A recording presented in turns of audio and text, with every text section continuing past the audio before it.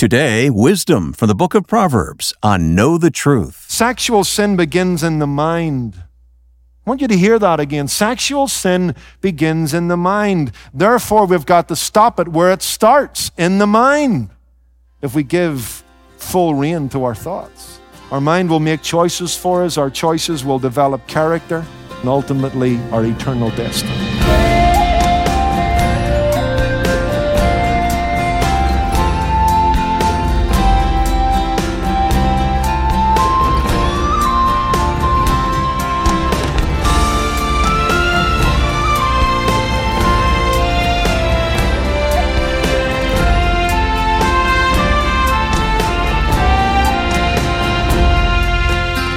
Every day we're bombarded by images, ideas, and ads that reinforce the world's skewed perspective on sexuality. And it's more important than ever to remember where temptation begins so we can be on guard. Today on Know the Truth, Philip De Courcy continues a practical series in the book of Proverbs where we're discussing a subject that's been a primary concern for thousands of years. If you missed the first segment, you'll find it online at ktt.org. Now with this message, talking about the birds and the bees, here's our teacher, Philip De Courcy. You and I are in a daily fight for holiness. You and I are constantly having the battle to maintain our purity because fleshly lusts war against our souls. If you're a young Christian or not so long in the faith and you're surprised that you're fighting with sin, don't be. Don't be. Because the Spirit of God is jealous over our spirit. And there's a war concerning who will have that proper place in our lives. It must be God. It must be His Word. And therefore, you and I must consciously engage this issue so that we live under God's will and according to God's plan. And so Solomon writes to his son here and it tells him, look, on this issue of sex and sexuality, I want you to think about three things. Number one, there's a call to submission. As Solomon encouraged his son to avoid the arms and the embrace of the seductress, his first angle of attack is the heart. He goes for his son's heart. Turn over actually to Proverbs 23, verse 26. Here's this call to submission. He says to his son, pin back your ears. And he says, my son, give me your heart. Give me your heart, and let your eyes observe my ways. For a harlot is a deep pit, and a seductress is a narrow well. She also lies in wait for a victim and increases the unfaithful among men. The wise teacher here emphasizes that purity must be planted in the heart first and foremost. Solomon says, give me your heart. That's a Hebrew word that actually encompasses the whole idea of the mind, the emotions, the will. Solomon is saying to his son, look, regarding these three aspects of your personality and personhood, we've got to get them aligned. Your mind and your heart and your will have got to work in concert, and each of them have got to submit themselves to what I'm about to say. I'm going to set before you the path of wisdom which leads to life. I'm going to give you truth concerning sex and sexuality, and you've got to buy the truth and sell it not. You're not to experiment for yourself. You're not to take your cue from the culture. You've got to listen to your Father. What I'm about to say, you've got to submit to, because your purity and your ultimate satisfaction is bound up in you listening to what I'm about to say. So, give me your mind, control your emotions, and offer your will to follow what I'm about to say. Because listen, folks, a person will do on the outside what? They will do on the outside what they have committed themselves to on the inside. That's why the book of Proverbs tells us in Proverbs 4:23 to guard our hearts, for it is the wellspring of life itself. What you think about, what you allow your emotions to get attached to, will ultimately have a say in what you do. Therefore, the battle for purity, interestingly, it involves a call to submission. Now go back to Proverbs 5:1 and 2, and you'll see this repeated. I'll just read some of these verses, take some time to reflect on them later today. My son, pay attention to my wisdom. 5 verse 1, lend your ear to my understanding, that you may preserve discretion, and your lips may keep knowledge. For the lips of an immoral woman drip honey, and her mouth is smoother than oil, but in the end she's bitter. Look at Proverbs 6, verse 20. My son, keep your father's command and do not forsake the law of your mother. Bind them continually upon your heart. Tie them around your neck. When you roam, they will lead you. When you sleep, they will keep you. When you awake, they will speak with you. Verse 23, for the commandment is a lamp and the law is a light. Reproofs of instruction are the way of life to keep you from the evil woman. I want you to notice here the connection between what the Father says and the law.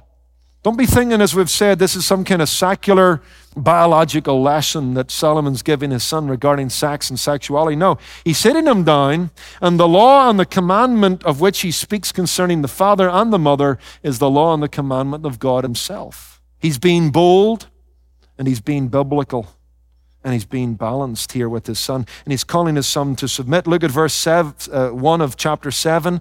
My son, keep my words and treasure my commands within you. Keep my commandments and live, and my law as the apple of your eye. Bind them on your fingers, write them on the tablet of your heart. Say to wisdom, you are my sister, and call understanding your nearest kin, that they may keep you from the immoral woman. What's going to keep this boy from sexual temptation and failure? By listening, remembering, acting upon what his father has taught him from the Word of God. And here's what I want you to get from this. Men, women, young people. The first line of defense in the battle for purity is a renewed mind. A mind that's constantly being renewed by the Word of God, constantly being washed and bathed in the Scriptures. Paul says to the Romans, I beseech you by the mercies of God, do not be conformed to this world. Be renewed in your mind. See, ideas have consequences. Thoughts are important. You and I need to think that through. You and I need to feed upon the bread of God's Word, or else we will be reduced to a crust of bread by the immoral woman.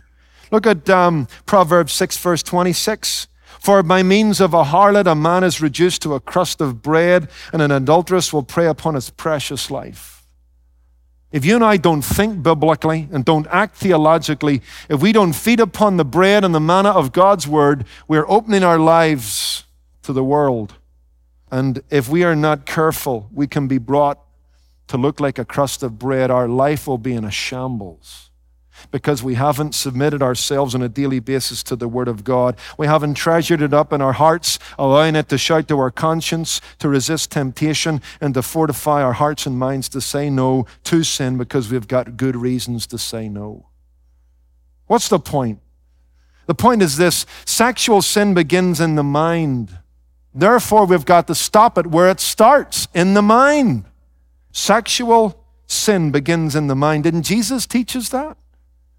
Over in Matthew 5, the Lord Jesus Christ in the Sermon on the Mount says these words, Matthew 5, verse 27, you have heard it said by those of old, you shall not commit adultery, but I say to you that whoever looks at a woman to lust for her has already committed adultery with his heart.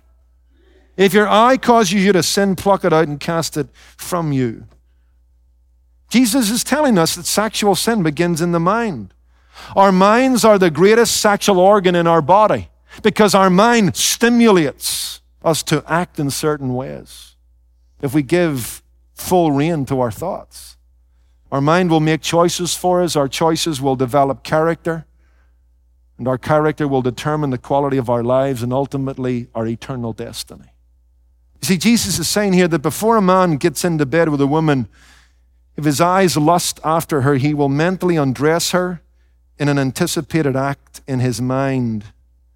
The act itself will be preceded by mental engagement, which is often triggered by verbal or visual words or suggestive thoughts.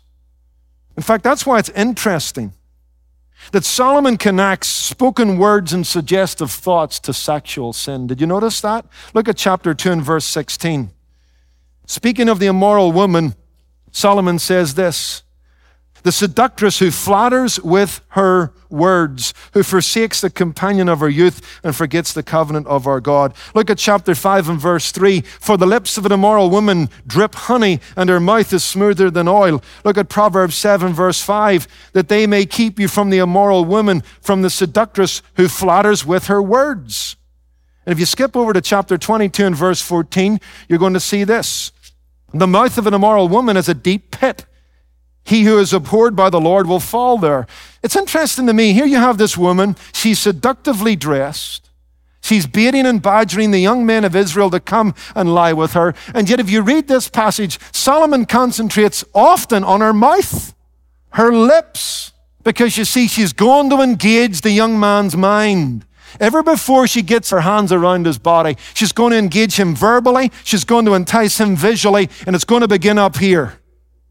This is the greatest sexual organ, the mind. And what it thinks about, it makes choices about. And its choice leads to character.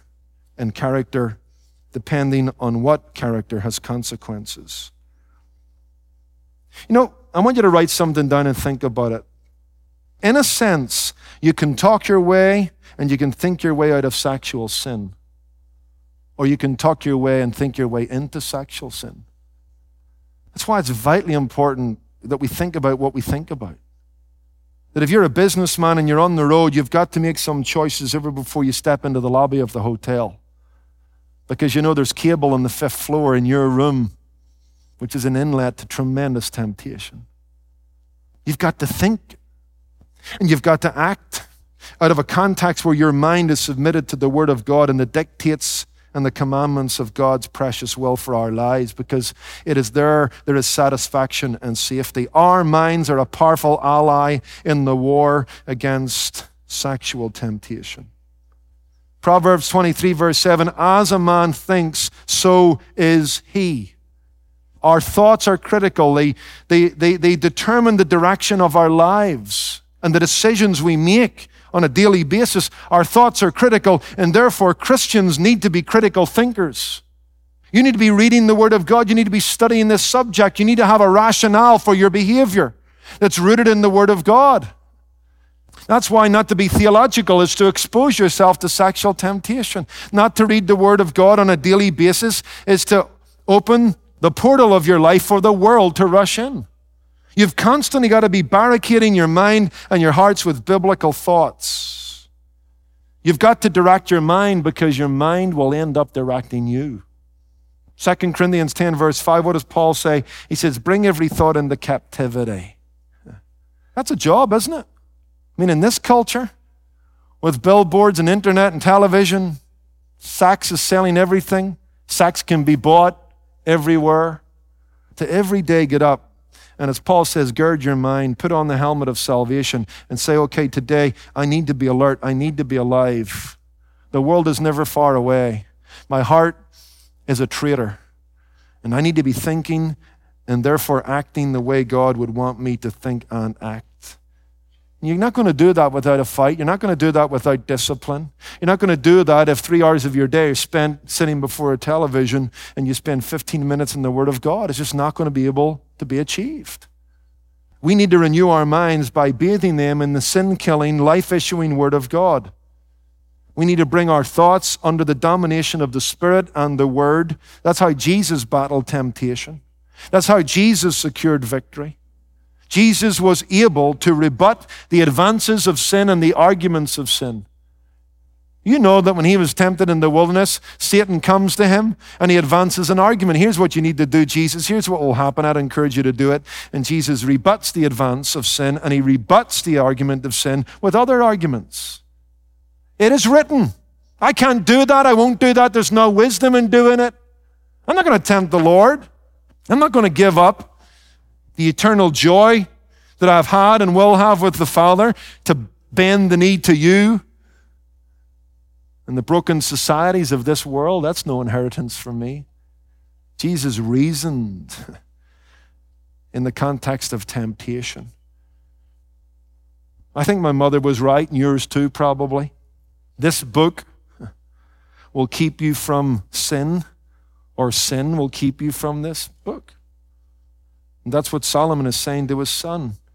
He's telling him not to be a simpleton, not to act emotionally, not to react impulsively, but to act rationally. He, in fact, gives him an example. We don't have time to read it in Proverbs 7, verse 6, of a young man who unwittingly, unwisely walks down a certain street in a certain part of the town, bumps into a lady of the night, and finds himself where he shouldn't find himself, doing what he shouldn't be doing. And look at how Solomon describes that. For at the window of my house, I looked through my lattice, and I saw among the simple, I perceived among the youths, a young man devoid of understanding. How did this young man fall into the arms of the seductress described in Proverbs 7? Read it. It is very suggestive. It is very raw, real. Why? Because he didn't think. And he got himself into all kinds of trouble. Our minds, as we close, must be constantly rehearsing biblical truths regarding sex and sexuality. We must, on a daily basis, win the argument with sin. We've got to constantly rehearse that sex is good and that it is a gift from a good God to His creation. But just like everything in God's creation, it's to be enjoyed in His time and His way. It's a good thing. But it's only good when it's done according to the will of God. I got to keep constantly rehearsing that. Because the world tells me it's a good thing anytime and in any way. It's not. It's ugly, it's grotesque, and it's morally repugnant to a holy God. I've got to constantly rehearse that this body of mine is not for immorality, but for God. 1 Corinthians 6, verse 13. I just can't do with my body what it impulsively wants to do. I've got to subdue the old man. I've got to crucify the flesh. I've got to surrender this body to the will of God by the help of the Spirit of God. I can do it. I ought to do it. I must do it. I'm going to train this body of mine to do what God wants it to do. And you know what? I'm not left by myself to do that. The power of the indwelling Holy Spirit can be supplied to me as I surrender and repent. And I've got to do that every day because the world and the flesh and the devil don't take vacations. And I've got to constantly rehearse the arguments for why I must not sin in this area. I've got to remind myself of the heavy cost of compromise in this matter. Take some time today, read Proverbs 5, verses 3 through 15. Read Proverbs 6, verses 25 through 27. We'll just read those. Here's what it says. Do not lust after her beauty in your heart, Proverbs 6:25, nor let her allure you with her eyelids. For by means of a harlot, a man is reduced to a crust of bread, and an adulteress will prey upon his precious life. Can a man take fire to his bosom, and his clothes be not burned? Can one walk on hot coals, and his feet be not seared? So is he that goes to his neighbor's wife. Who touches her, he shall not be innocent. And it goes on to talk about the ramifications physically, psychologically, financially, socially, spiritually, eternally. Look, listen, there are no bargain basement prices when it comes to sin. We will pay, and pay dearly. We will wreck our marriage. We will hurt our children. We will wound the body of Christ. We will cause the world to laugh and mock our Savior. And we will make light of the cross because these are the sins. This is the behavior that Jesus died to forgive me of and to take out of my life. Got to keep rehearsing that. It's a battle. It's tough, isn't it? It's a tough world to be holy in. One of the ways we can remain holy, we can stay pure, is to have our mind girded and guarded by those kind of thoughts. Let me finish with this story and we'll be done. On May 26th, 1941, a strange event occurred in the history of the German submarine U-566. The commanding officer of U-566 was a Lieutenant Wolforth. His U-boat was returning from some successful kills in the mid-Atlantic against some British merchant ships. When the lookout spotted in the horizon 2 enemy warships, that caused the U-boat to crash dive severely and quickly. It then resurfaced a little bit later, and with a sweep of the periscope, they couldn't believe their eyes. It was a skipper's dream. They found themselves smack dab between 2 enemy warships. To the front of the U-boat was the British battleship, the Renowned. To the rear of the submarine was the British aircraft carrier, the Ark Royal. I mean, you couldn't have wanted any more. And if you know anything about submarines, you'll know that they can fire torpedoes out of the front and fire torpedoes out of the back. And this lieutenant gave the order for the torpedoes to be launched. The only problem was there were no torpedoes left. They'd used them all in the killing of the merchant ships and sailors. Disappointed, they dived. What an opportunity was missed. An opportunity that would dramatically affect the war, because as he looked through the periscope, he noticed on the deck of the Ark Royal a couple of planes were being fueled for takeoff. One of those planes was fueled. It took off from the deck of the Ark Royal, and 1 hour later it spotted the Bismarck. And that was the ace card in the naval deck of the German forces. It had wreaked havoc among the British Navy. This plane dropped a torpedo that immobilized the rudder of the Bismarck. Didn't sink the ship, just caused it that it wasn't able to sail anymore, and there it sat. It radioed back the information with the coordinates, and before long, the British planes were bombing the Bismarck to a point that it was now out of the war, giving the British and the Allied forces a great upper hand. You say, Pastor, what's the point of the story? The point of the story is this, that you and I can find ourselves in a context where we're engaging the enemy, and the enemy is engaging us. And when those moments come, you better be ready for a fight. You better have a round in the chamber. You better have your sights set correctly.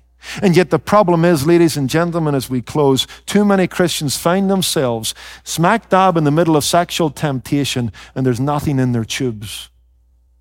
They haven't filled their mind with the Word of God. They haven't been on spiritual alert. They haven't walked in the Spirit day by day. They haven't rehearsed on a regular basis why they need to stay pure. Not only because there's the cost of disobedience, but there's the rewards of obedience. And they become prey to the enemy. Or, at best, they just don't ratchet up a spiritual victory. They just kind of disappear again.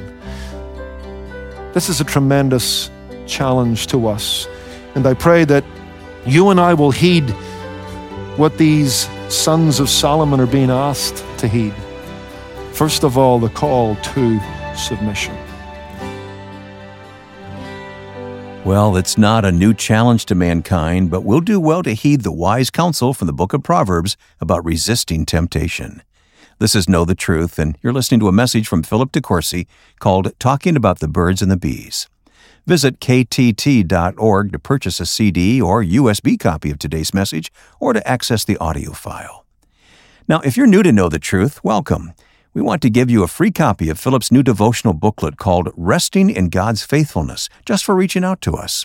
Request your copy online at ktt.org or call 888-644-8811. Now, whether you're a new listener or a longtime listener, there is another resource we'd like you to have.